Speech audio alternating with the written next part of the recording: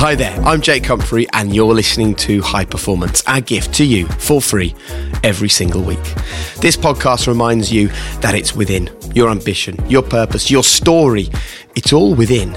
We just help you unlock it by turning the lived experiences of the planet's highest performers into your life lessons.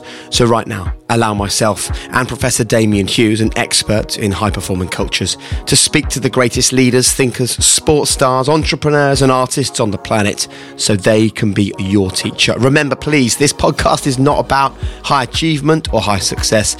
It's about high happiness, high self-worth, and taking you closer to a life of fulfillment, empathy, and understanding. And on that note, before we go any further, everyone on the High Performance Podcast would like to send their love and congratulations to Dame Kelly Holmes, who came out as gay in the last few days. And Dame Kelly actually joined us on High Performance. She was one of the very first people to say yes to the emails that we were sending out, asking people if they would come and, be a guest on this strange new podcast journey that we found ourselves on. And she was honest, she was disarming, she spoke about things that I'd never heard her speak about before. And it's been an incredible journey, her life. So if you want to hear what Dame Kelly Holmes said to us on the High Performance Podcast, episode 10 is where you need to head to. But on behalf of all of us, and I know it was a big moment for Dame Kelly Holmes, and following in the footsteps of Jake Daniels and other high-profile sports people as well, it's fantastic that this conversation about people's sexuality is being discussed, and people feel now in 2022 that the world is a world where they can openly say, I'm gay, and they'll be accepted. So Dame Kelly, congratulations from all of us. Now on to today's episode. This is what's in store for you.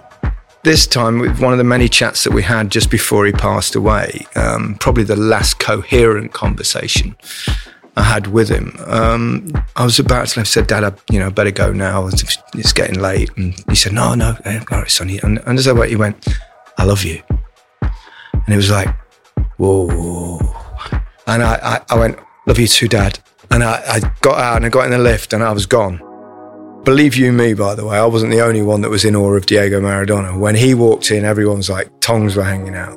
I mean, he had that much of a presence. He was that much better than everyone else.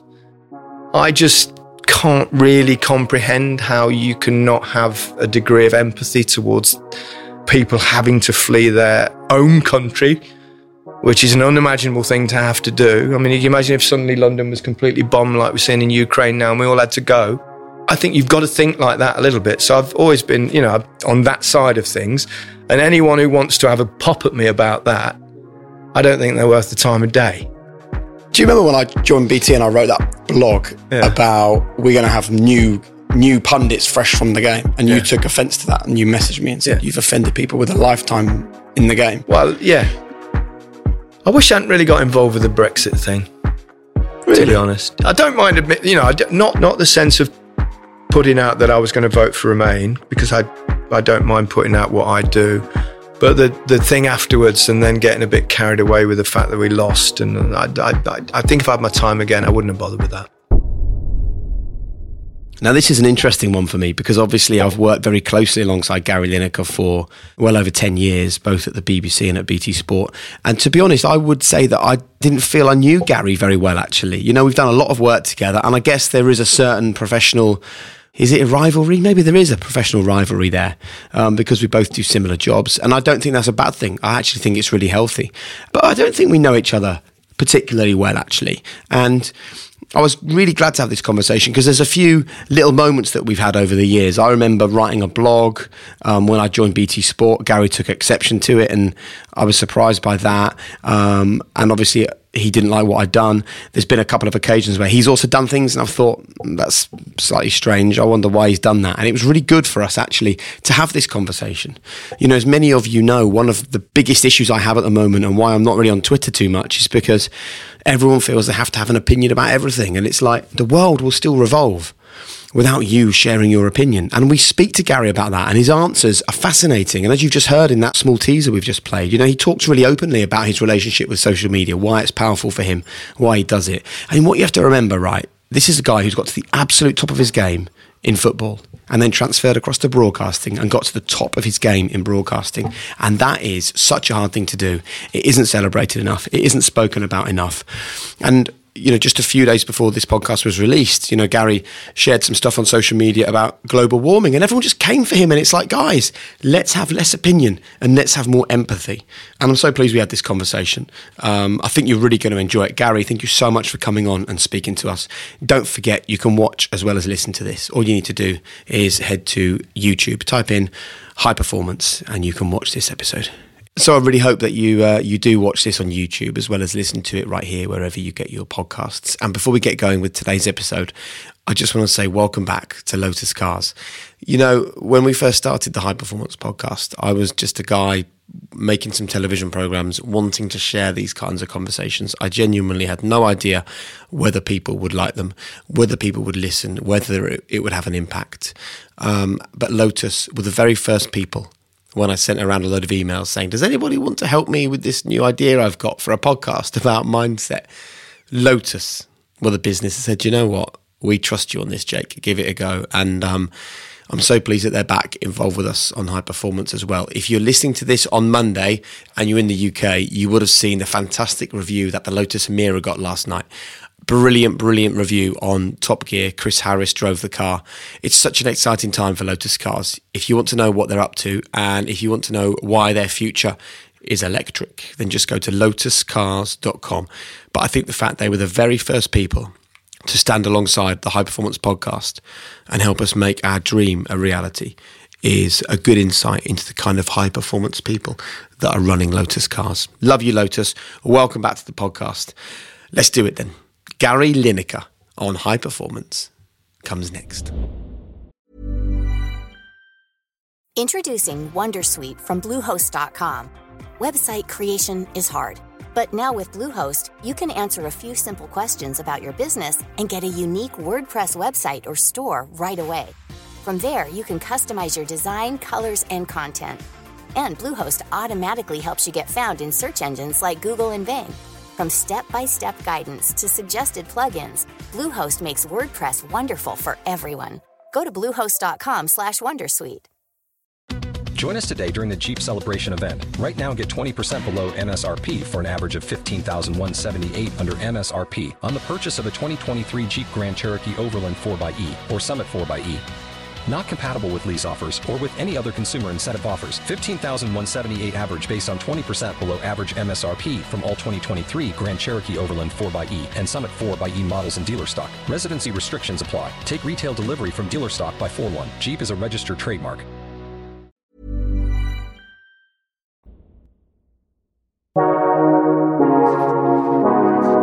Well, Gary, thank you so much for coming and chatting with us today. Pleasure.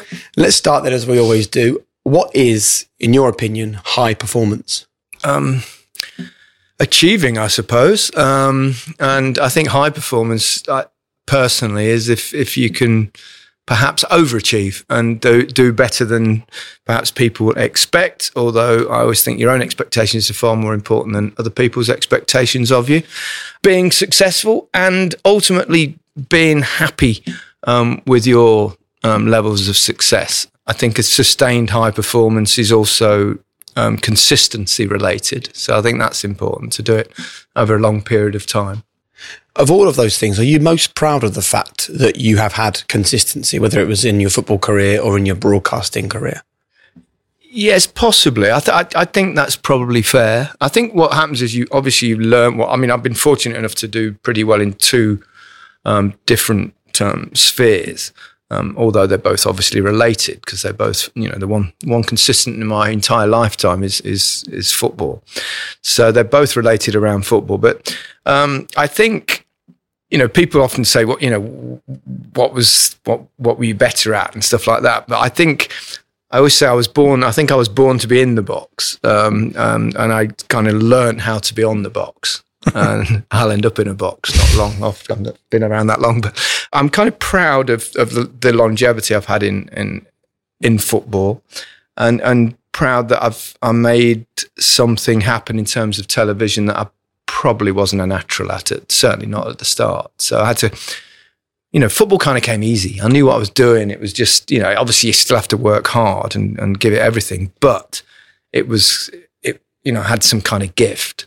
Whereas TV wise, I understand the sport and I understand football, but I didn't understand television. So I think that the longevity I've had in TV makes me perhaps prouder in a way, because it was harder. Mm.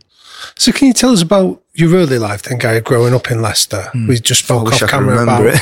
We spoke there about your dad being a market trader, and that's not an easy job. It's long hours, early starts, etc. And you've just referenced the importance of hard work. What other kind of lessons were you picking up at that young age that have still continued to serve you well? It's difficult to remember, that much of my childhood. Most of it was playing football, but I think in terms of work ethic, that came from my dad. I mean, he lived life as well. And he would, he'd get up at 3-4 in the morning. He'd go to the wholesale market in Leicester to buy all his produce. He'd then go to the market stall. I mean, Leicester's a famous outdoor market. I think at one time it may still be the biggest outdoor market in Europe. And he used to, then he'd go to the stall, he'd set all his stuff up, put all the oranges, the apples, the strawberries, the bananas, whatever it is, and then he'd be serving customers all day. He'd get home, I don't know, 6:30 in the evening. He'd do his paperwork before, and he'd have some dinner, and then he'd fall asleep on the couch. He'd have a day off a week, and he'd play cards for 24 hours solid, drinking whiskey and stuff. But he worked all hours. And I mean, it was hard. I mean, especially in, winter when it's freezing cold, it's outside. And I think what it did do for me though was make me more determined to be good at football, because I didn't really want to follow in his footsteps to escape it subconsciously, I think. But yeah, I learned a lot of lessons from my father. My mother was she was very calm. That's where I get my personality from, the fact that I'm very kind of stable. I don't get too carried away, neither up nor down, very easygoing. I don't have a temper. I never saw my mum lose her temper either. Right. Whereas my brother's more like my dad. So you said you learned a lot from your dad. What would you describe as the key things you learned from him? Well, people often talk about my kind of the fact that I never got booked. I never got a yellow card or a red card in my whole career. And I go back to it. I remember one incident that I remember really well is that I was playing a game. I must have been about 14 at the time, and I was scoring a lot of goals by that stage. And I think the referee gave 2 or 3 decisions that I didn't agree with, and I swore at the ref. And and my dad walked onto the pitch, grabbed me by the scruff of the neck, and said, "Right, you ever do that again, you will not play football." And he took me off the pitch in front of all your mates. In front of all my mates, he was like, "Whoa!" And was your dad a coach, or was he just no? He was just a parent. He said, "You don't talk to referees. You don't talk to anybody like that." And just scruff of the neck, boom, in the van home.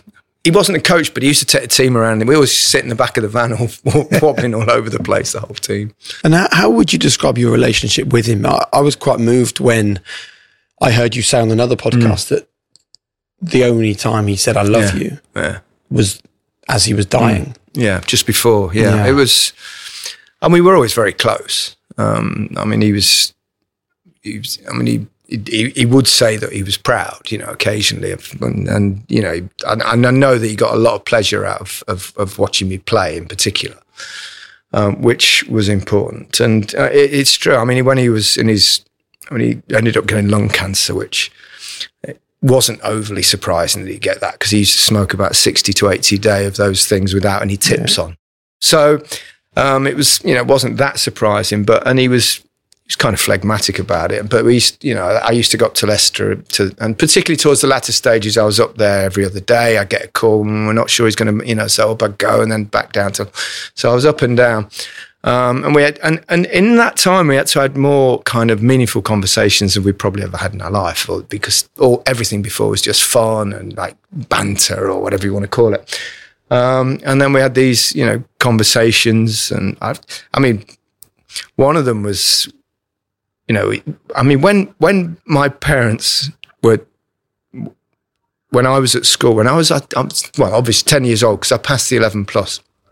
But we just moved to a house in a place called Kirby Muxloe, which was outside the centre. So it was in the county. So when I passed the 11 plus, there was only one school that you could choose from. There's only one grammar school in that particular area, but they didn't play football there. So my dad said, well, we can't have that. He said, that happened to me when I was young. He said, I'm not going to allow that to happen to you. So he said, we'll move. So oh, right, fine. I went to live with my grandparents for 6 months to enable me to go to what was then City of Leicester Boys Grammar School. It's obviously no grammar schools around now. Got to be a certain age to remember the 11 plus. So I lived with my grandparents for 6 months, and I remember having a conversation with them. I said, Dad, I said, that was a hell of a thing to do. I was like 10 years old. What, you must have. And I remember him saying, he said, yeah. He said, no, I couldn't let that happen to you. And he said, I could see your talent. I said, did you know that I was going to be? Because I never did. Even when I was 22, 23, 24, I always thought I was blagging it. And my dad said, I always knew. And I said, well, you could have told me. And it was, and then this time, with one of the many chats that we had just before he passed away, probably the last coherent conversation I had with him, I was about to leave. I said, Dad, I better go now. It's getting late. And he said, no, all right, Sonny. And as I went, he went, I love you. And it was like, whoa. Yeah. And I went, love you too, Dad. And I got out and I got in the lift and I was gone. I was crying. And suddenly, like 8 nurses and people came in the lift, and it was like, oh, no. Are you all right? Yeah, I'm all right. I'm sure they're used to seeing people crying in hospitals, but it was moving. It meant a lot because, that generation, they didn't share their feelings very much. I think it's changed now. I'm totally different with my kids than that, but it's just how it was. And how much of that young life then was about trying to impress your dad or trying to get that nod of approval from him?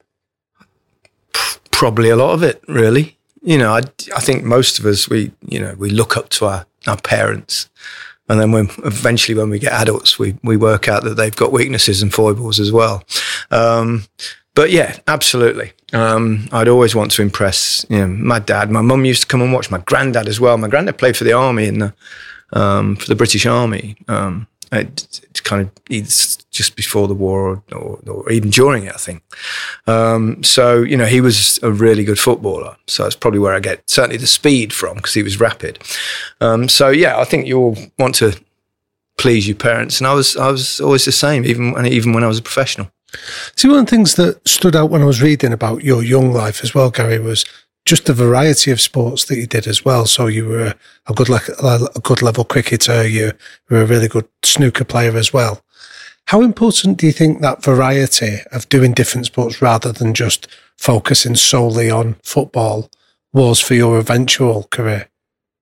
It's hard to know because that's how I did it. So I've got nothing to compare it with. But I don't think it's that uncommon for someone who reaches the high level of sporting excellence to be good at other sports, because obviously there's a certain hand-eye coordination, all those kind of things, certainly spatial awareness, that sort of stuff. I always thought I'd make it at cricket, not football, when I was a kid. I mean, I was very small. I didn't reach puberty till I was 17, which was embarrassing at times in the shower when I joined Leicester, but I used to hide and sneak in the little shower at the end. So I didn't really grow until I was, which is, I think, why I was slow to reach the top in football. So I wasn't like, Michael Owen or Wayne Rooney or many of the young players we see today that emerged in their teens. I was 20, 21 before I started to become a regular at Leicester. In cricket, I honestly believed I'll make it at cricket. I captained Leicestershire schools right through. I played in the England Schools Festival. But did you reach a moment where you had to make that decision then? I suppose so, but not really, because football's opportunity just came along. I think I was about 12 years old when I got spotted, and I used to go Tuesdays and Thursdays after school, and then Saturday mornings if we didn't have a school match, to training at Leicester, at what would be called an academy nowadays. And then I had trials when I was 16, and they said, we're going to take you on as an apprentice. And then cricket took a back seat, really. That was it. So it was just the opportunity that came along first was the one I've got no regrets about that. And we have lots of teachers and lots of parents that listen to this podcast. What advice would you give to parents of talented youngsters or teachers who are looking to get the best out of their young people to really empower them but not overawe them? Just encourage them, really. I think that's what I go. I mean, one of my pet hates in life was watching not because I was watching my boys play football or cricket or rugby, whatever it was they were playing, with the parents on the touchlines or even the coaches at times, because everything's so negative. Don't mess about with it there, boot it, go over there. And you just thought, no, and these kids just want to have fun. And if they've got talent, if you're too critical of them, you'll knock it out of them. You'll either knock the love of the passion of the game, so therefore they won't play anymore, or you'll knock their confidence, so they won't perform as well as they possibly could. I watched my 4 boys all play, all different levels. George, my eldest, by his own admittance, he wasn't very good.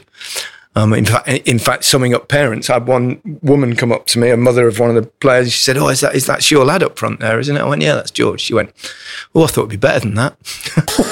So it's, you get that kind of nonsense on touchline. Everything's like negative. So the advice I would always give them is just to be positive. I just sat on or stood usually on the side of the touchlines watching them for years and years and years. Never said a word. I'd clap if they did well when they think, and then when after the game, I'd say, "Oh, you did really well." Just encouragement. And how much of a challenge was it being an elite performer and being a parent at the same time? We have a lot of messages from people saying, "I want to give 100% to my family life. I want to give 100% to my career. I'm not sure how and what to do." Well, I think the fortunate thing about being a footballer or even involved in football in the way I am now is that, as you will know yourself, I mean, doing the similar job, is that even though you do work hard, there's a nice balance to the life. There's a lot of home time. And I think that was important. It's not like you'd work in every day. Yeah. So there is a nice balance. And I feel blessed to that because I've watched my kids grow up and spent a lot of time with them in that process. Can we talk about when the football career started then? And you ended up at Leicester and Jock Wallace was the man in charge. What did that period teach you? Jock was great for me. Yeah. I mean, I tactically, it was, from a bygone age, and it was, long ball and but, up and atom stuff. But he's a hugely significant person in my career. Not necessarily for my football, but for how to live my life outside of football and how to give myself the best possible chance to succeed. He was a terrifying individual. He came down when I was, I think, about 17, 18, and I was starting to make a bit of progress. And the first time I ever saw him was, I think he got the manager's job on a Tuesday, and then we had a Wednesday night reserve game at Filbert Street.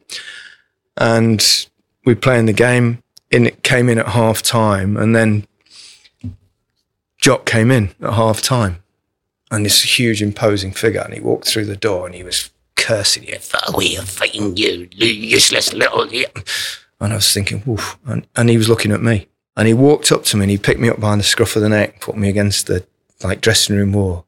He's going, "Don't you get running, you wee lazy English little shite," all this stuff. And I was going, I was terrible. I wouldn't have minded, but I scored 2 goals in the first half. We were 2-0 up.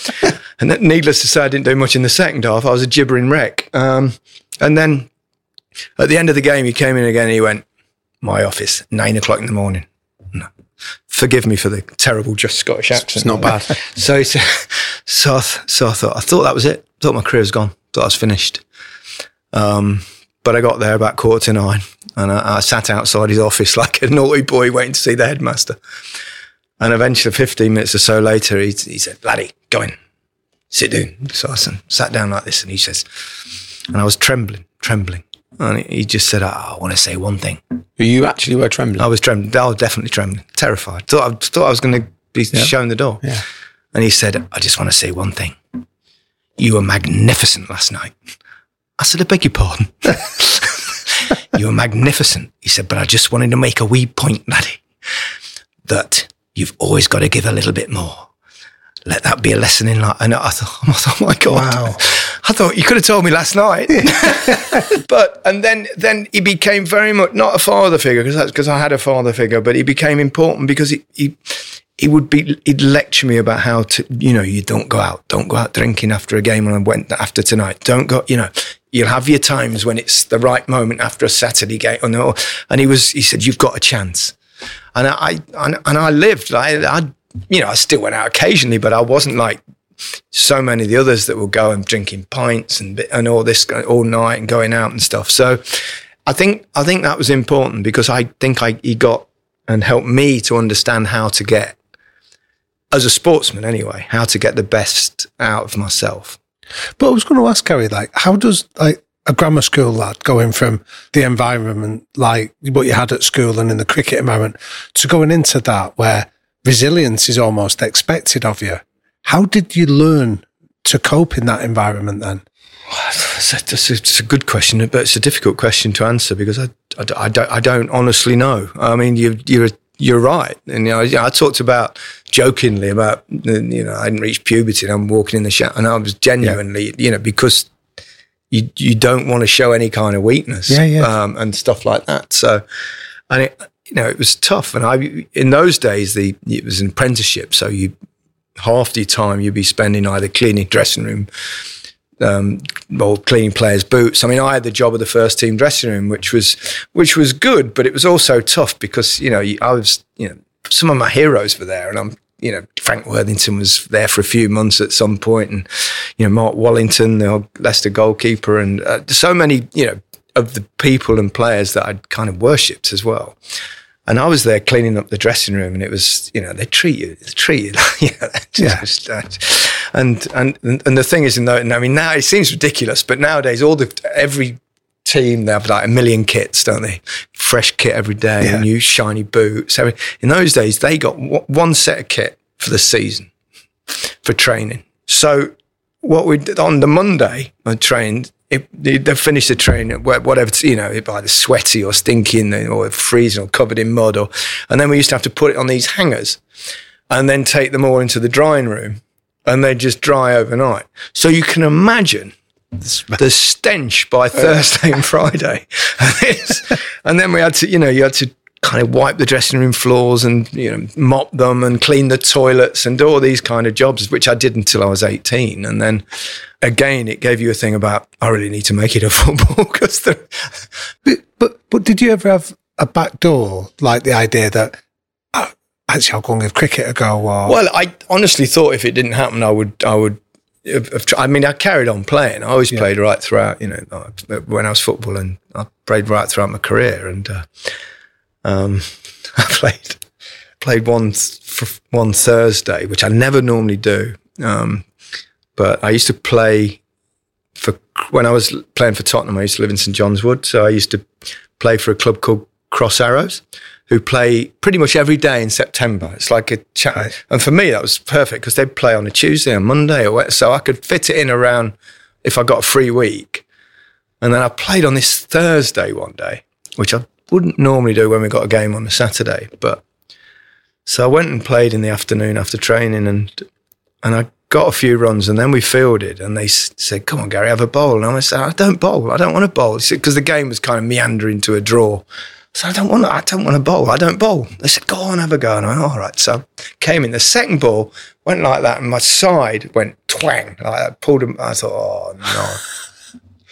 And I was struggling. And I went in training the next morning. I think we were playing Villa on the Saturday. And I came in and said, I've got to go and see Terry Venables. And I said, Terry. And he went, what you done? And he said, I've torn my side. He said, how'd you do that? And I thought, do I lie? And I thought, no. I said, I did it playing cricket. He said, you did what? He said, that's it. No more cricket. No more cricket. I said, you can't. I said, no. I said, no more bowling, Terry. No. And we came to a deal on no more bowling. So I always played. In fact, probably my favourite, you can forget all the World Cups and all that, probably one of my favourite days ever. It was a Monday and it was the week before the start of the new season. And we had a friendly at White Hart Lane in the evening. I think it was against West Ham, not sure. And wouldn't be much of a friendly then, would it? No, but it was just a warm-up game, so it doesn't matter. But anyway, so on the night before, on the Sunday, I get a phone call from a guy called Dave English, who ran the Bunburys, which was a charity cricket club. But he also organised a lot of testimonial cricket games for players. He did a lot of good, wonderful guy. He said, I've got a game tomorrow, great game at Finchley, just up the road from you. He said, can you play? I said, I can't play tomorrow. So I've got a game. I said, I can't. I'd love to play. He went, we've got so many players like this and that. He's playing this. And I said, I can't. I said, I can't. I'd love to. He said, what about if you bat first, you can open. When you're out, you can go. He said, I just need a name. I need another celebrity name. I went, Christ, go on then. So I went along. And the first over bowling was Courtney Walsh, right? So I'm there. And he does this. He goes off this ridiculous long run up and then like comically bounces it miles over my head as a joke. And then the next ball, he goes off for about a 3-yard run and he's going to bowl. And I went, Courtney, I said, would you give us a proper over? Like a proper foot. And he went, you sure, man? I went, yes. So I thought, go on then. So he goes on his normal run. He comes down. The first ball, it's like, oh, Christ, he went past the bat before I even see it. Second one, it was similar. He was sensible. He was kind of bowling it just full length and outside the off stump. He didn't want to hurt. So second ball I'd left. And then I got a couple of forward. On the last ball of the over, I just thought, well, he's pitching it there. I'll take a bit. And I put a front leg and I stroked it. And he went right through the covers for 4. And it was like, whoa. So it was one of those days where I just couldn't miss. I ended up 112 not out at lunch. Sweating. No. 112 not out at lunch. I was thinking, and I said, Dave, I got to go. He said, no, go on. You've done me proud. Off you go. So I went off and played that night and scored a hat-trick. Yes, what a day. It's the best day That was ever. a high-performance Forget day. the World Cup. That was a high-performance day. Did you buy a lottery ticket on the way home I as just well? should have done, yeah. It was amazing. There is an interesting recurring theme, though, isn't there, when we look back over all that period, whether it is your dad pulling you off the football field in front of your mates, whether it is hiding in the shower at the end because you were a late developer, whether it is Jock making you shiver in his office with panic. All of that is resilience building. And I wonder whether we create resilient enough young people these days. Damien and I talk often about our frustration with helicopter parenting, where we're all addicted to hovering over our children, smoothing everything in front of them. And all of those are really good lessons, that the struggles and the failures and the low points and the hard times were the bits that created you. It's hard to know, isn't it? Because there's no kind of guidebook, is there, for parenting when you just get this little thing, don't you, and off you go. So it's a really hard one. I don't know, and I often think about why have I been so successful? I genuinely think many times, why have I been so lucky? I always think sometimes, because I'm not religious, I don't mind admitting I'm an atheist. I don't believe any of that stuff. But I do wonder sometimes whether there's some other planet out there, whether they're playing a PlayStation game or something, and we're just part of their game. And whoever I've got has been a really good player and has given me one hell of a life. I do wonder why. It's just, obviously I was given a gift to play football, and I had a good work ethic. But so many things have happened to, like I didn't get injured. I didn't, at all. Until the very end of my career. So I had so much good fortune. I think it's always important to But did you feel lucky that. even as a young man? Did you feel that sense of fortune? Or was it more in hindsight? I was kind of, without being good at sport, life would have been very different for me, because I was, I think I would have been bullied at school. They were kind of marginally that way anyway, because I was like, this tiny geeky kid with like darkish skin, and I pretty much racist abuse, although I'm not, I'm as English as they come. Really? Yeah, all the time. Even in professional football, I had that a couple of times. I wouldn't ever name any names. Yeah. So I got that kind of nonsense, which was a bit weird. But, whether that was part of something that made me, I don't know, but other people might not be able to handle that. But I think by, my greatest strength to me was not, not my right foot, not my this. It was my mental strength, and I always had that. I was never nothing. Even if I had a shocking game or things were not going very well, it never really got to me. So even if we fast forward a bit into your career in that build up to 1986, when you're in the team but you haven't scored for a while, there's lots of media speculation as to whether you deserve your place. How were you processing all of that you're in? Like, I've seen the documentaries where it wasn't like the hotel rooms in Mexico were quite austere. You've not got the ability to phone home easily. It's what you're used to. I mean, football changed dramatically, and it was very different back then. But it's so much how it is and how it was that was, you just got on with it. But the bit about you personally is a bit that I'm interested in, of how did you cope with that pressure that there was, like, you'd injured your arm, there was a speculation about your role. Oh, for that particular thing, well, I thought my World Cup was done, but they managed to find this splint that they would have. It was right till the last minute. They were trying different splints on and stuff. And in the end, I had this one that was fairly useless, but it meant I could play. Yeah. I mean, I was in so much pain in '86. Just running, the wind against my hand when I was running was absolutely agony, let alone when falling over and stuff. But I was so determined to play. I mean, it's the World Cup. You do everything. But how did you block out the noise about, like, whether you were good enough to be there or the speculation around you? Again, I had my self-doubts all the time. I hear people say, I always knew I was going to, and I didn't. I genuinely, even after the World Cup, when I was 16, 17, breaking through at Leicester, I remember first time I was in the reserve team, I was thinking, this will find me out.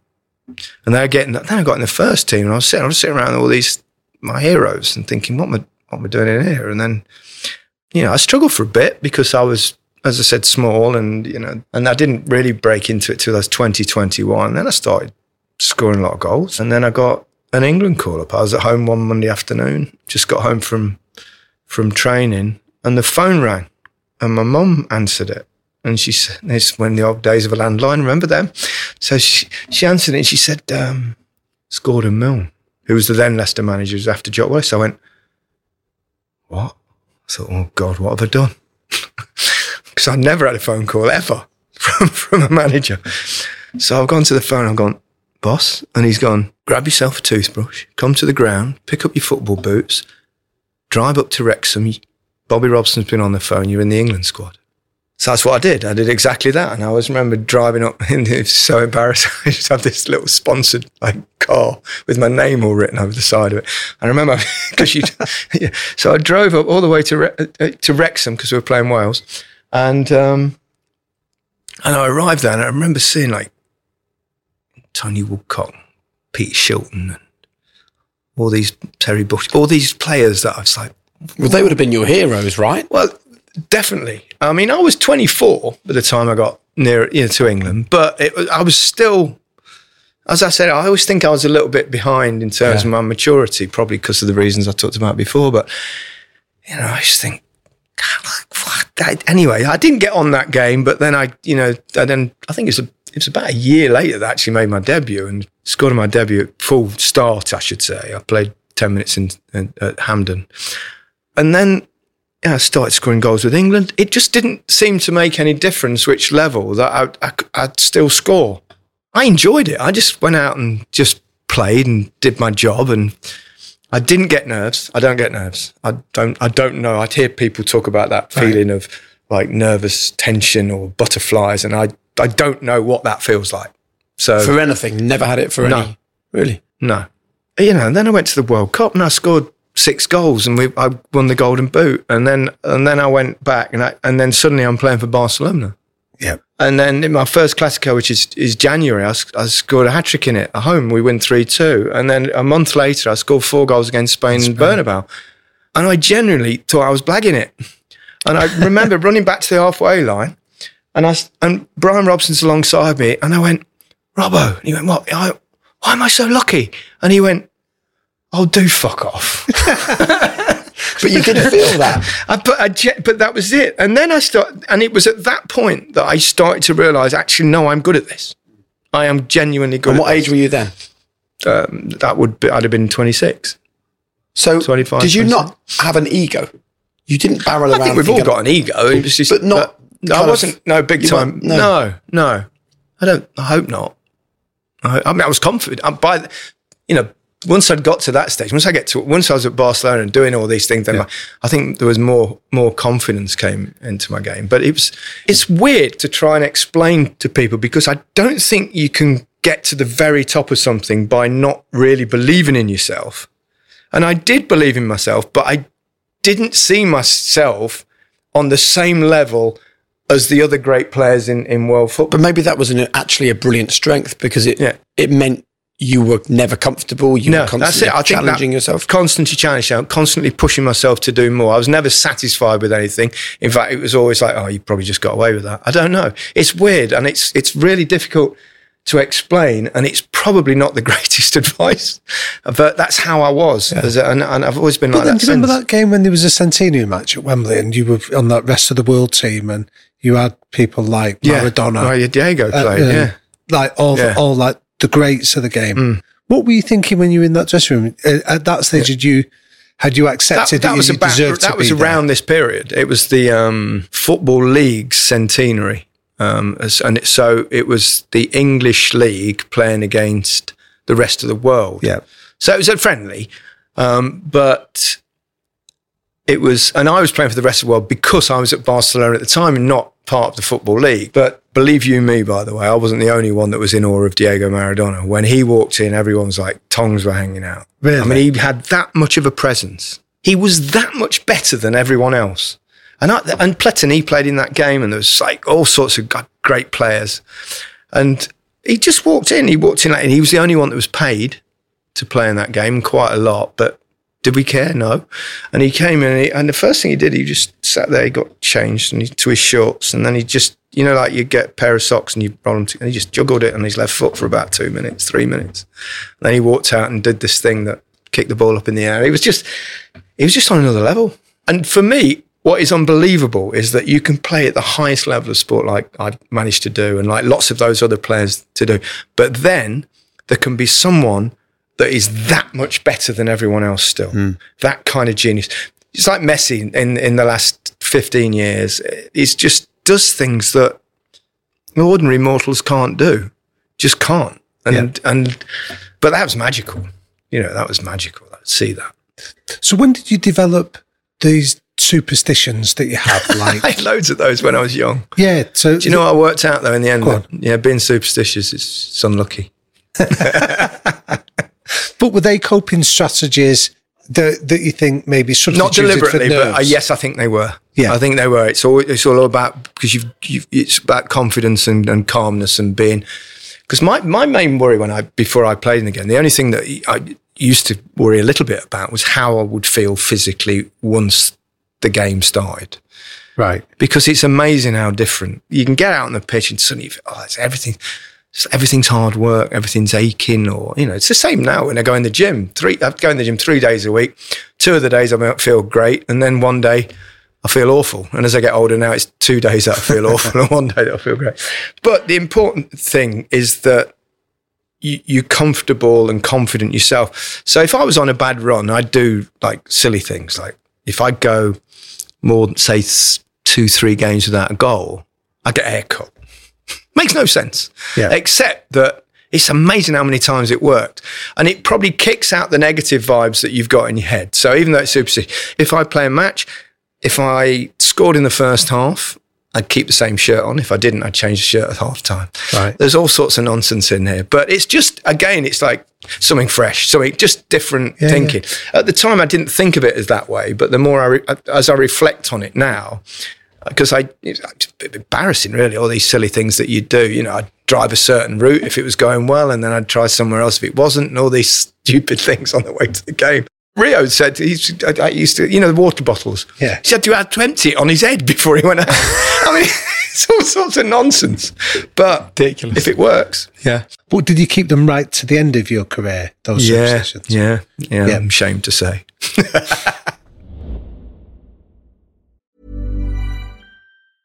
Introducing Wondersuite from Bluehost.com. Website creation is hard, but now with Bluehost, you can answer a few simple questions about your business and get a unique WordPress website or store right away. From there, you can customize your design, colors, and content. And Bluehost automatically helps you get found in search engines like Google and Bing. From step-by-step guidance to suggested plugins, Bluehost makes WordPress wonderful for everyone. Go to bluehost.com/wondersuite. Hey, look, as you know on High Performance, we love to highlight businesses doing things a better way. That's why we're proud to partner today with Mint Mobile. And when I found Mint Mobile, I had to share it with you. They've ditched retail stores and all the overhead costs and passed those savings on to you. Right now, Mint Mobile has wireless plans starting at $15 a month. That's unlimited talk and text plus data for $15 a month. And for me, those numbers are fantastic. I've been paying way more than that for my whole life. So if you hate your phone bill, Mint Mobile can offer you premium wireless for just $15 a month. All the plans come with unlimited talk and text and high-speed data delivered on the nation's largest 5G network, and you can choose from 3, 6, or 12-month plans.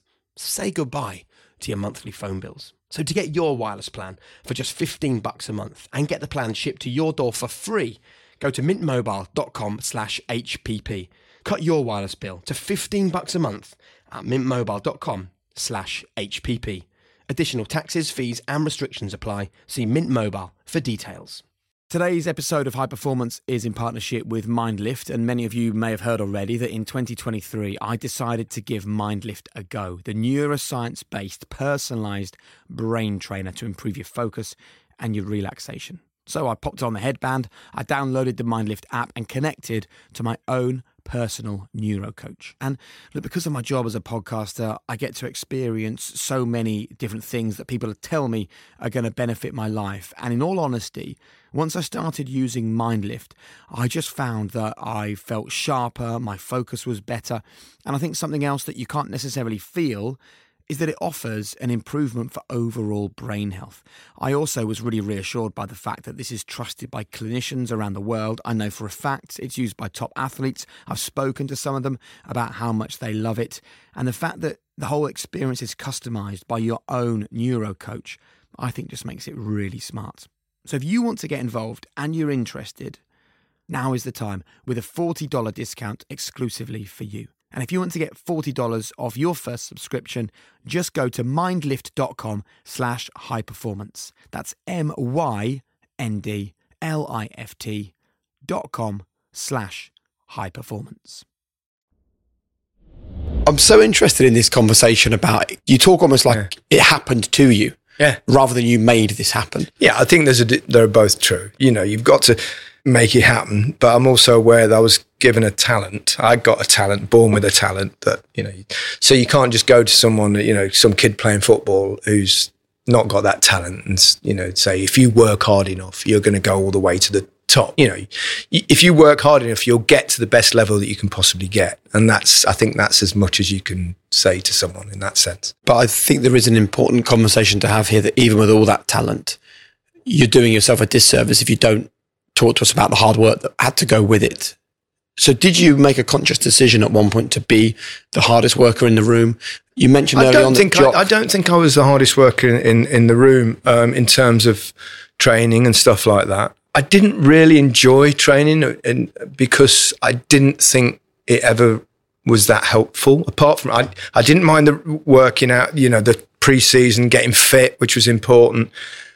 But I used to get really kind of frustrated by how training used to be then. And I know it's changed a lot now. You know, you play on bumpy pitches and all I wanted to do was practice my craft, which was, you know, making runs, scoring goals, getting into dangerous areas. Whereas most of the training was 5-a-sides with little goals, and it used to bore me and didn't stimulate me. And I used to think it wasn't really, what was it giving us? Especially strikers, you finish it in a goal that's really small, and then you can't, you know, how does that help? So I never really loved training, but I used to think a lot about the game. And I think most of my training was off the training ground, off the pitch. And I loved working with Terry Venables. When we were in Barcelona, we used to go to lunch 2 or 3 times a week, which you'd never normally do with a coach, never. But probably because he was the English guy there and I was with Mark Hughes, and we'd go for lunch to the beach club or sometimes, and we'd just discuss football and movement.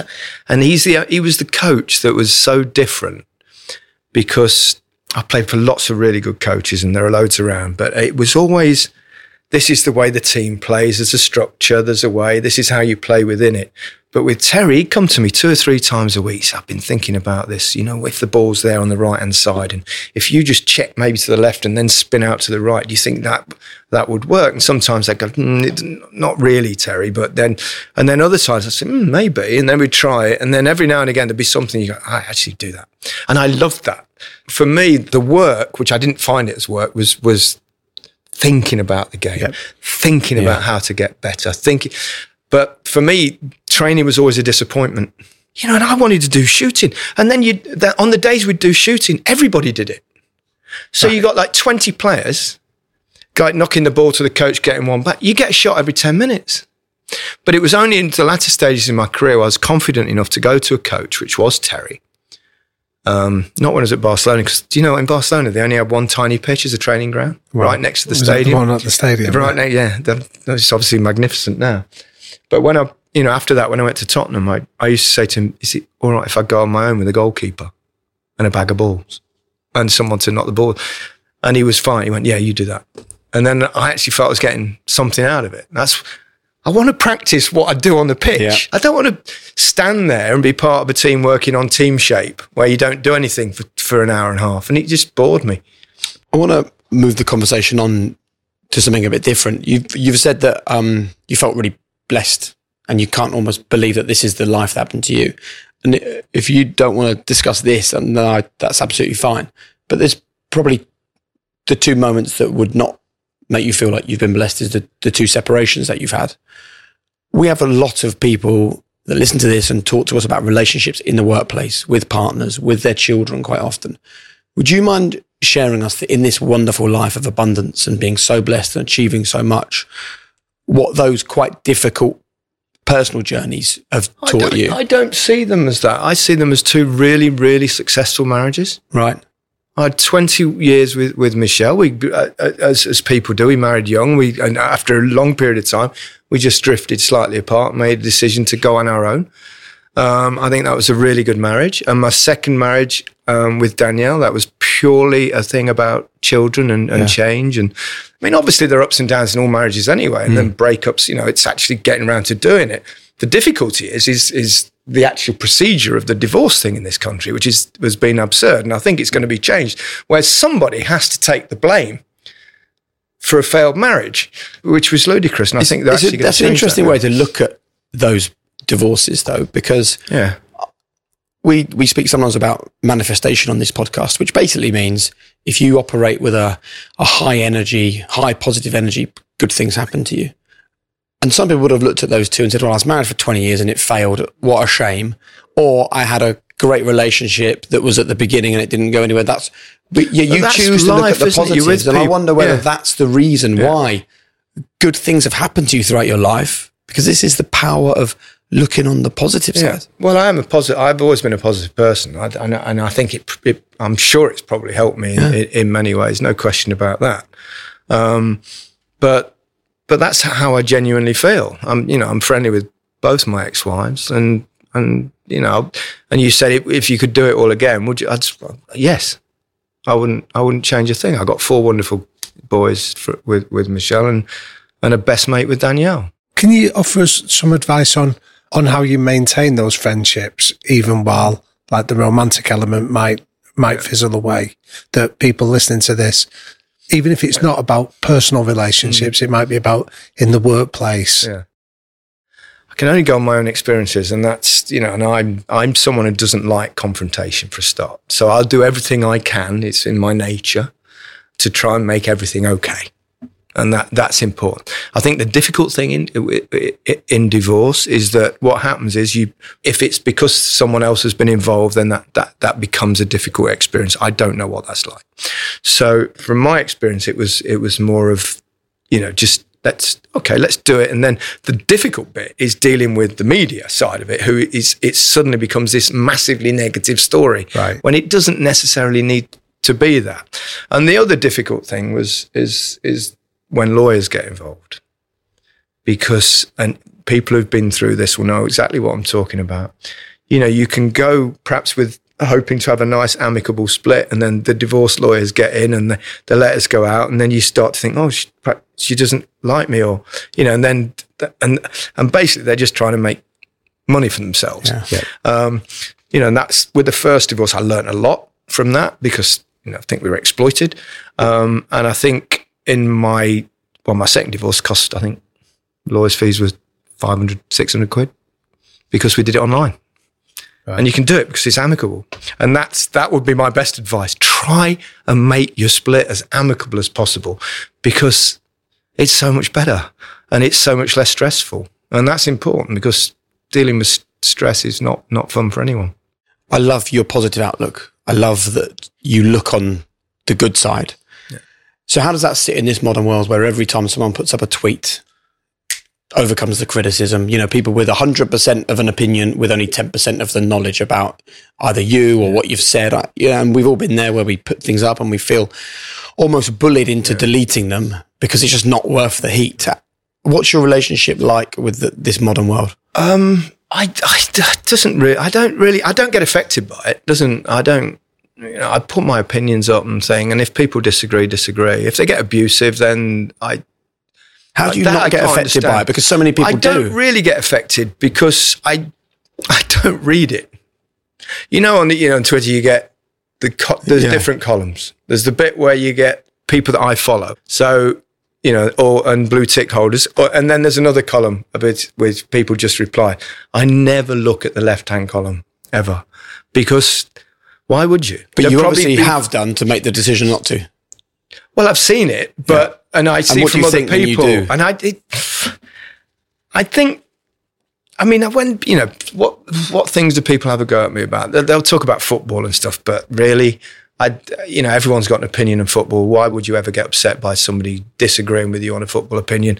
On things like refugees, for example, where I'm hugely supportive of humanitarian issues, and I will continue to be so.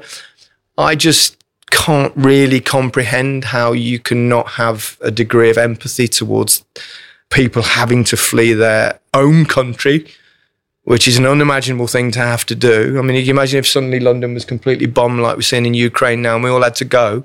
I think you've got to think like that a little bit. So I've always been, you know, on that side of things. And anyone who wants to have a pop at me about that, I don't think they're worth the time of day. That's my personal opinion. So why would I let it affect me? Also, don't forget, if you growing up as a footballer, you get dogs abuse. Yeah. You know, even from the crowd. You know, you know, if you've got your name being sung by 10,000 fans when you're away from home singing, "Go Lineker, you're a wanker," which I had numerous times. But I always took that as a compliment, because if the opposition fans are singing songs about you, they must be worried about you. So I think it's probably something that I've got used to over the years. But I've always avoided really reading the negative stuff. Sometimes I put tweets out just to do something ridiculously sarcastic and then have a look to see if anyone actually believes I really thought that. But again, that's my mentality. But it was like when I played football, I didn't want to see negativity. And people say, well, you know, it's like now, if you're on social media now as a footballer, I mean, you know, it's a different thing. But in a similar way, when I played, if I'd scored 2 goals or a hat-trick or something on the Saturday, I'd buy every Sunday newspaper. Would you? Yeah, and Monday newspaper. If I hadn't scored, never buy a newspaper. So it's a similar thing. It's obviously different because it's social media and it's all encompassing, but it's a similar mindset.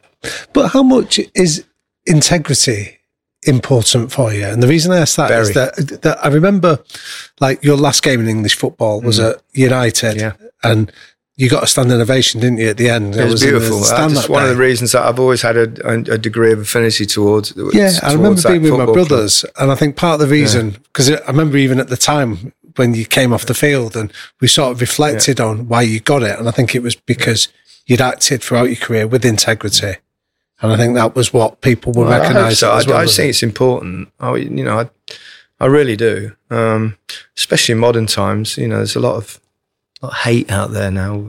I mean, we've always been tribal creatures, but I think, you know, with social media and things, it's become more so. And why can't you have a different opinion to someone, whatever it is, even if it, you know, why does it have to be so divisive? And I think sometimes, games are played with us in this country to make us more divisive. And I think that's really dangerous. And I think we're seeing it more and more.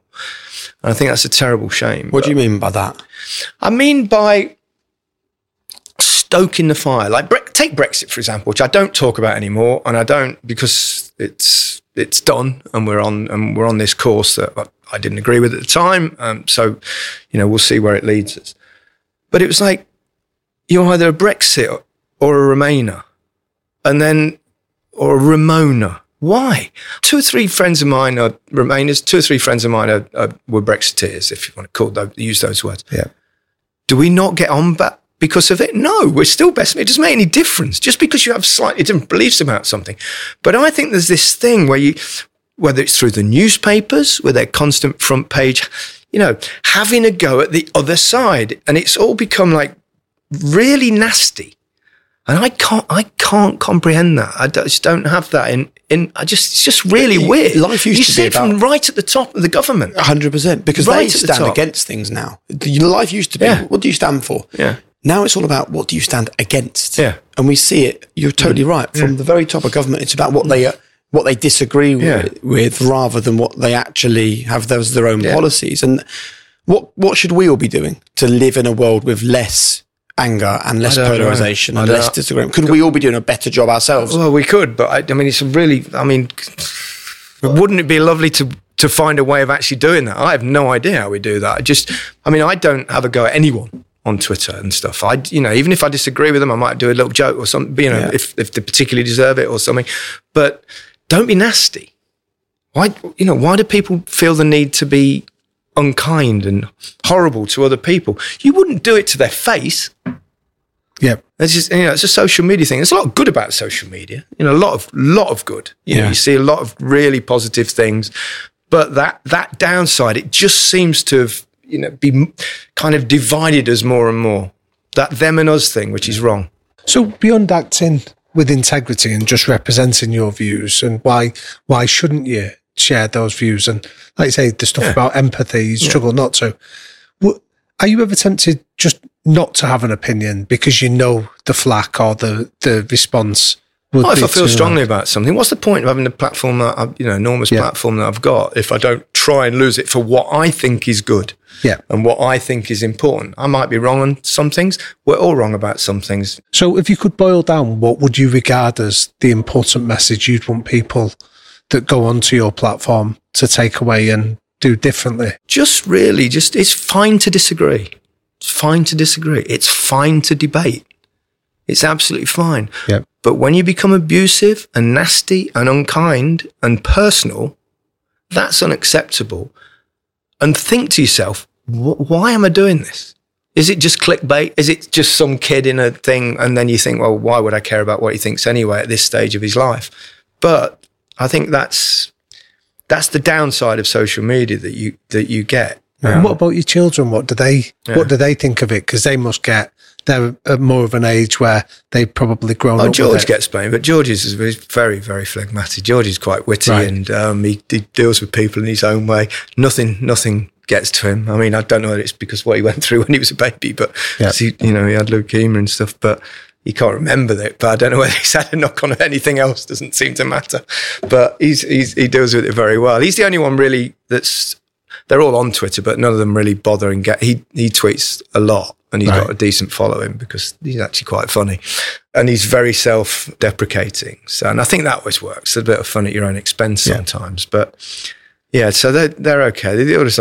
They're all quite relaxed about social media. They don't, if they get a bit of stick, that doesn't seem to bother them, which is the right way. Well, how do they handle it when they see the dad getting stick?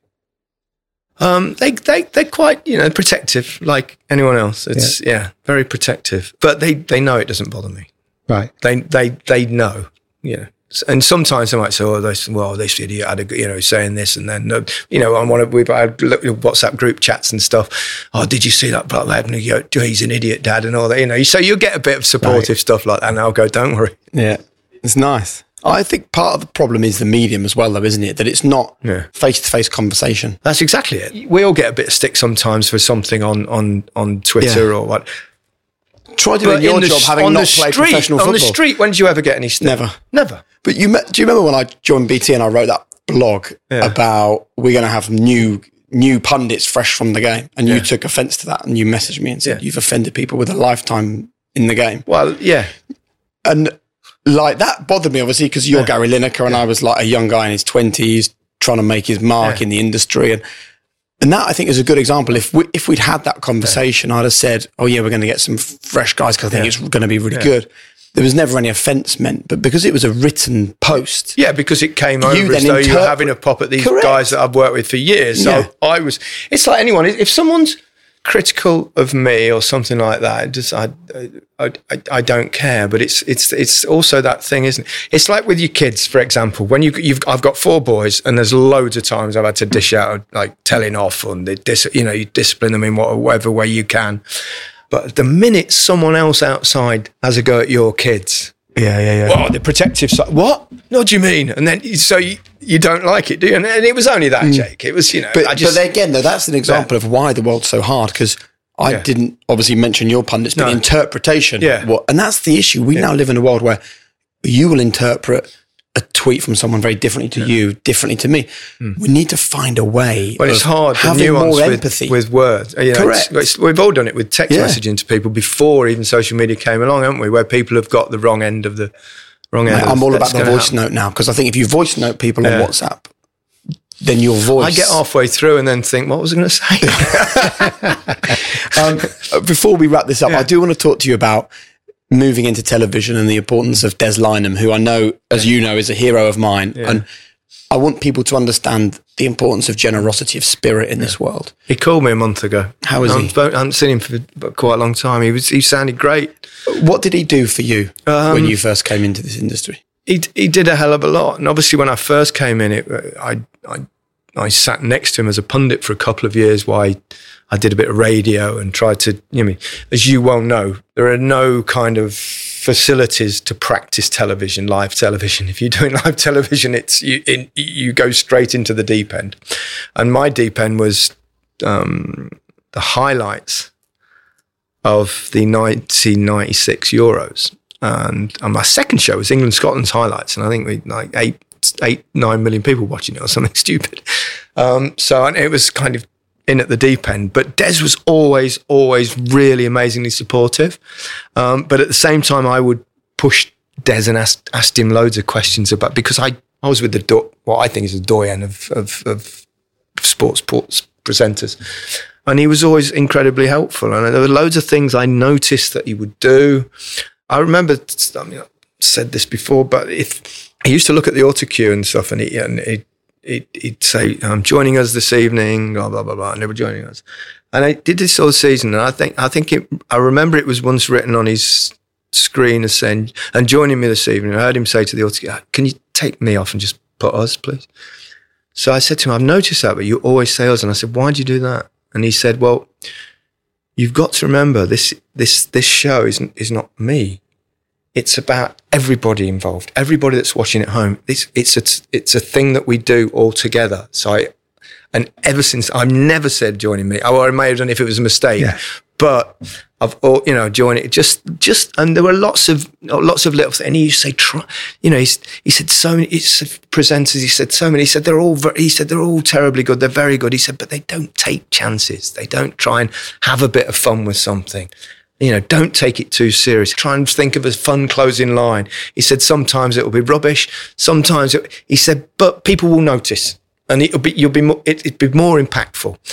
And they were the things that I took on board and I've used right throughout my television career. And I've tried and be funny and most of the time it's not. But delivered it in a better way than Jock Wallace. But it doesn't matter if you've got 3 million, 4 million, whatever is normally watch match of the day. If just a small percentage of those people laugh at one of your stupid jokes, then you've perhaps made someone smile. And that's important. Really nice. Before we finish, we have our quickfire questions. What would you say, Gary, are your 3 non-negotiable behaviours that you and the people around you need to buy into? I think kindness. I think that's really, really important. Self-awareness.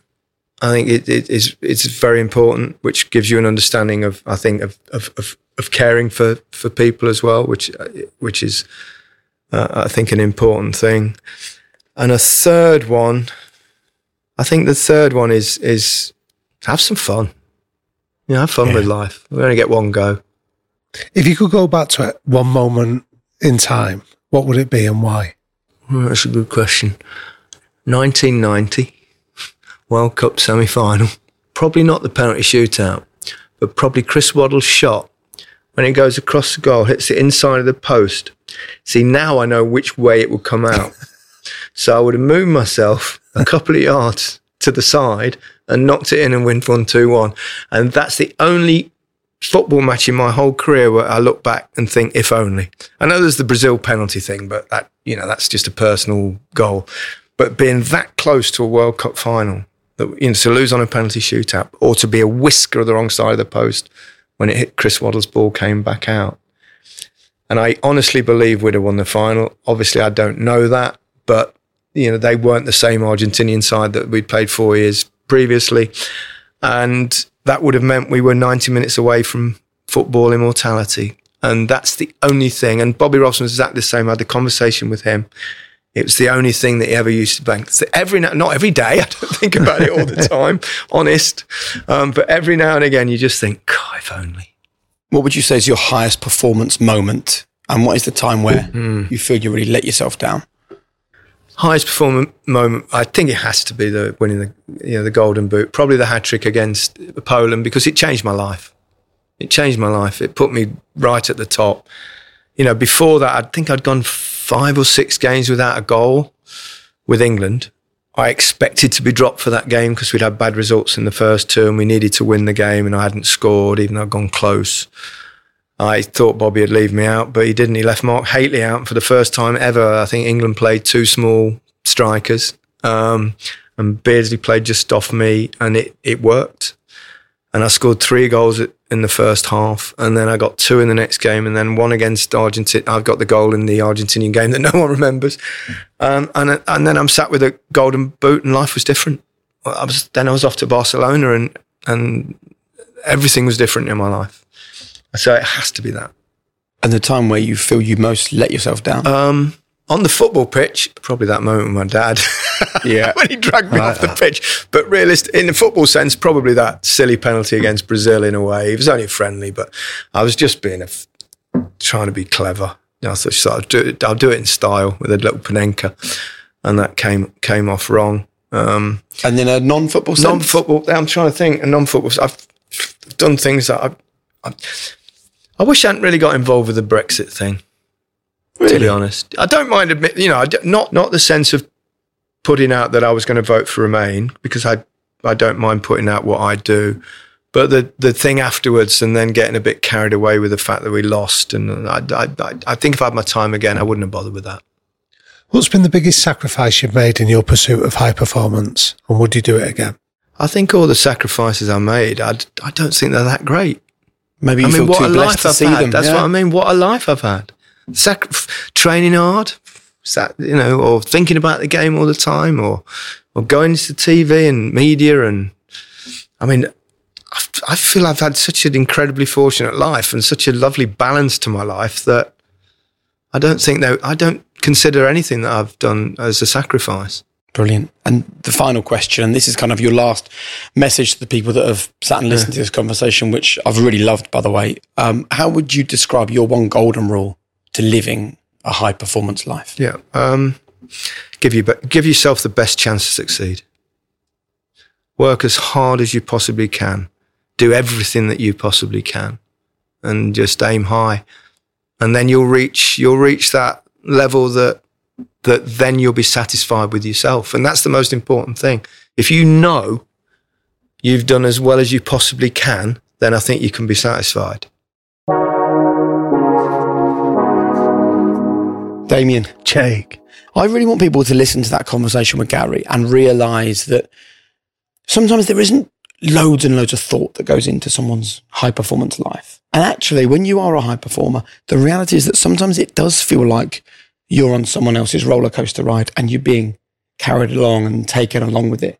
But I think the key thing with Gary is that he has such a positive outlook on life. And we've had these conversations so many times on high performance. If you have a positive outlook, if you see the good in every situation, if you believe that great things are going to happen, more often than not, they do. Yeah, definitely. I think the big thing that I took away from what Gary was talking about in his career was sometimes just put one foot in front of another. Don't get blinded by thinking I need to get to a certain level. You know, he said that he was 24 when he eventually made his England debut, which was relatively late for it. But he wasn't missing any of the steps of the process out. He was following the process of going from being an apprentice to a young professional to establishing himself at Leicester. And it's almost that willingness to wait and to be patient in your pursuit of high performance and trying to rush it and get there too soon. And even though he likes to look at the positives, let's talk about the fact that, he was embarrassed by his dad on a football field at a young age. He was a late developer, which also embarrassed him in front of his peers. He had a really challenging manager, Jock Wallace, at Leicester. He had really low points on a football field. He's been central to a game of football, which has taken this country so close to a World Cup that they didn't win. He's then had times where he's been pilloried on social media and kind of been forced to delete things that he's tweeted, for example. All of those things have happened to him, but he still chooses to see his life as blessed and positive and wonderful. And I think there's a real value in realizing that those moments that are hard are not necessarily negative moments in our lives. They're all part of the story. And you can, in almost every situation, you can find the positive at the end of it. Yeah. And if there's a message that people listening to this could take away, it's about that very word, gratitude. It's about practicing gratitude, which is what we're hearing Gary talk about. He's not just grateful when things go well. He's grateful for when they don't go well. He still practices that gratitude, which then gives you that spirit of abundance, that gives you the capacity to be kind, which attracts people that have a similar mindset into your world. But if you want a starting point, it's about having that attitude of gratitude. Love that. Prioritize empathy over opinion. How many times have we said that on this podcast? We hear it so often that it's not by chance. It's the ability to step into somebody else's world, see it from their perspective, and just suspend your own ego is such an important characteristic. Loved it. Thanks, mate. Thank you, mate. Right, time to meet another high-performance listener, and I've actually met this person before because many of you know we did a live tour in the back end of 2021, the start of 2022, and the final date was at the O2, and as I was leaving, someone came up and chatted to me and told me the story, and I think you should hear the story as well because he's since reached out to us. He'd love to come on the podcast and share his message with you. So welcome the man who has created Gin Barnard, which... And I'm not being paid to say this. He kindly sent me a bottle and it was absolutely delicious. Hey, Ben, how are you? Very well, thank you very much. How are you guys? We're really well, thanks. Really well. Now, just to explain the way this works for people. So we record these over Zoom and we give you a time, you come on and we have a quick chat. Just before we started recording, though, we said, hi, Ben, thanks for being with us. And you said, yeah, thanks, guys. I'm doing the classic entrepreneurs thing today of trying to balance my business and my home life and my work life and everything else. So would you mind just explaining to people at home what today looks like for you? Because we have lots of wannabe entrepreneurs who see the glamour and the glitz and the fun and the nice cars and the exit valuation and all those things. Like, what's the truth? So today, yes, we all have those dreams. Today looked very much like no car. Car is in the garage at the moment. My son is at a district athletics meet in the rain. And I have to be here as well. I'm a big fan of sports, so I follow him as much as I can. So I bought the laptop, and he is an avid listener as well. And he's mentioned that he would like to miss his meet and come and do this as well. I was like, no, you go and do what you need to do, and I'll do what I need to do. And you can listen back in the weeks to come when it comes out. But yes, it's been manic. Up at 5, quick workout. Breakfast, get him to school, find a taxi that will bring me to the place because I've got no car today, answer a few emails, answer a few phone calls, organise him and some of his mates because they've lost where they're meant to meet on the track. So it's been all very much exciting and in the pouring rain, hence why I probably look like a drowned rat on camera today. Well, it's all in the glamorous life of an entrepreneur. So talk to us then about what high performance has done for you and why you think it's done what it has done. For me, it's allowed me to become more disciplined. I've listened to every single one that you guys have done. It's helped me in a time where I was perhaps slightly coming off rails, not really sure what I was meant to do, lost a bit of direction. And I think a lot of us sit there and think we are the only ones. You know, there's no one else in the world that will think like me. I must be crazy. I must be doing something wrong. And it is nice to hear. And I like most of my friends are heavily into football. So I have listened to every single one, but I actually missed the Rio Ferdinand one on purpose because I've grown up playing football, and I started to look for my knowledge with people I didn't know, people that you have on the podcast. I was like, I don't know who this is, you know, but I will listen. So it's nice for me to be able to relate to people that have been through my journey, and it kind of allows me to sort of stay a little bit more central, stay on point, and think, well, if I keep going this way, something's going to happen. So what you're describing there then, Ben, is almost the power of cognitive diversity, having conflicting views that come in. So who is it that's really challenged your thinking, one of the guests on the podcast, that has led to a breakthrough of thought for you? There's Rio Ferdinand who said many things, doing different things.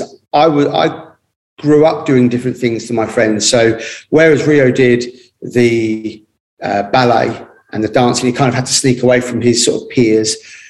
I did drama and sang and, you know, performed. And not that my friends didn't necessarily know, but it wasn't kind of the norm. I was meant to be that jock who was in all the sports teams and did et cetera, et cetera. So he really spoke to me about doing different things. And you've got huge guests and sort of a plethora of people are coming to my head. But Ben Francis, he, you know, although he's a lot younger than I am, man, what he does is just brilliant. It's you know, he's just on this wave, and his product is quality, and he's allowed me to, with our product, we are trying to create a product that's quality and not quantity.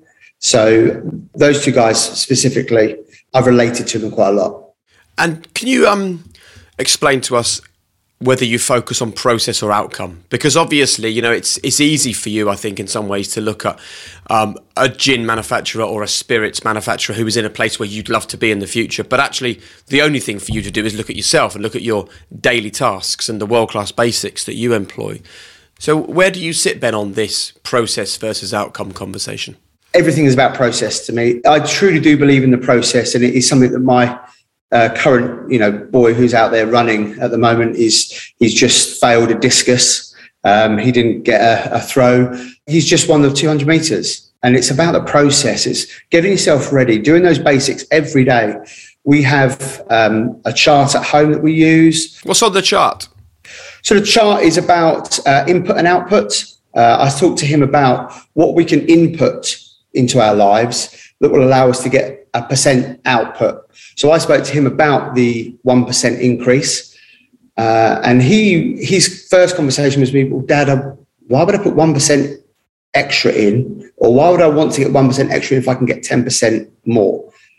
Because I said, well, you do your 10% that 1 week. I'll do my 1% every day. And let's at Christmas time, at the end of the year, see who's got more percentage increase. Mine should be 365. Yours might be 30, 40. And really talking to him about what he can control. He can control his sleep. He can control his eating. He can control everything within his realm of life. What he can't control is what others do.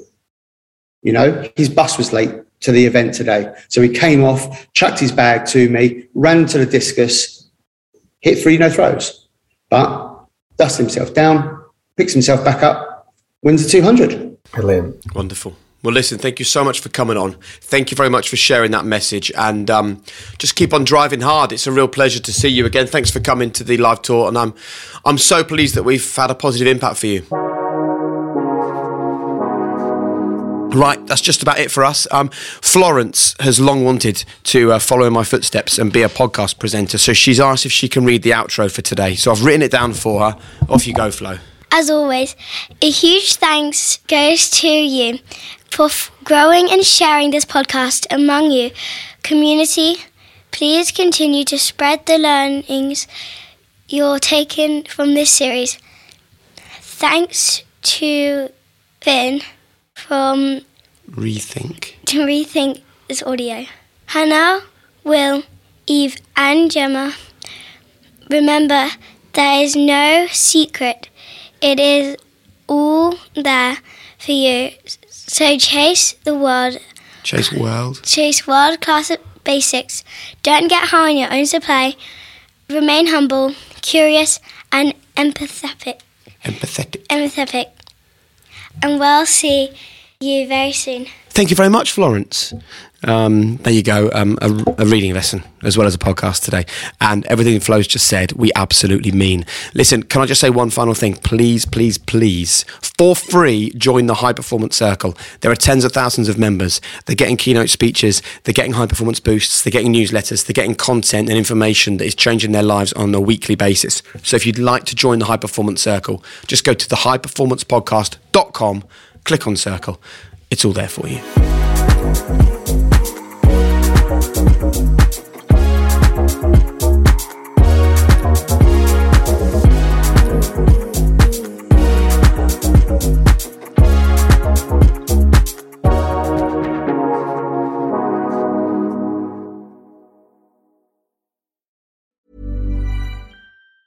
Before Shopify, were you wondering, where are my sales at? Now you're selling with Shopify, the global commerce platform supercharging your selling. You have no problem selling online, in person, on social media, and beyond. Gary, easy on the cha-ching. Oh, sorry, but my Shopify sales are through the roof. Start selling with Shopify today and discover how millions of businesses around the world use Shopify to ignite their selling. Sign up for a $1 per month trial period at shopify.com/listen. Shopify.com/listen.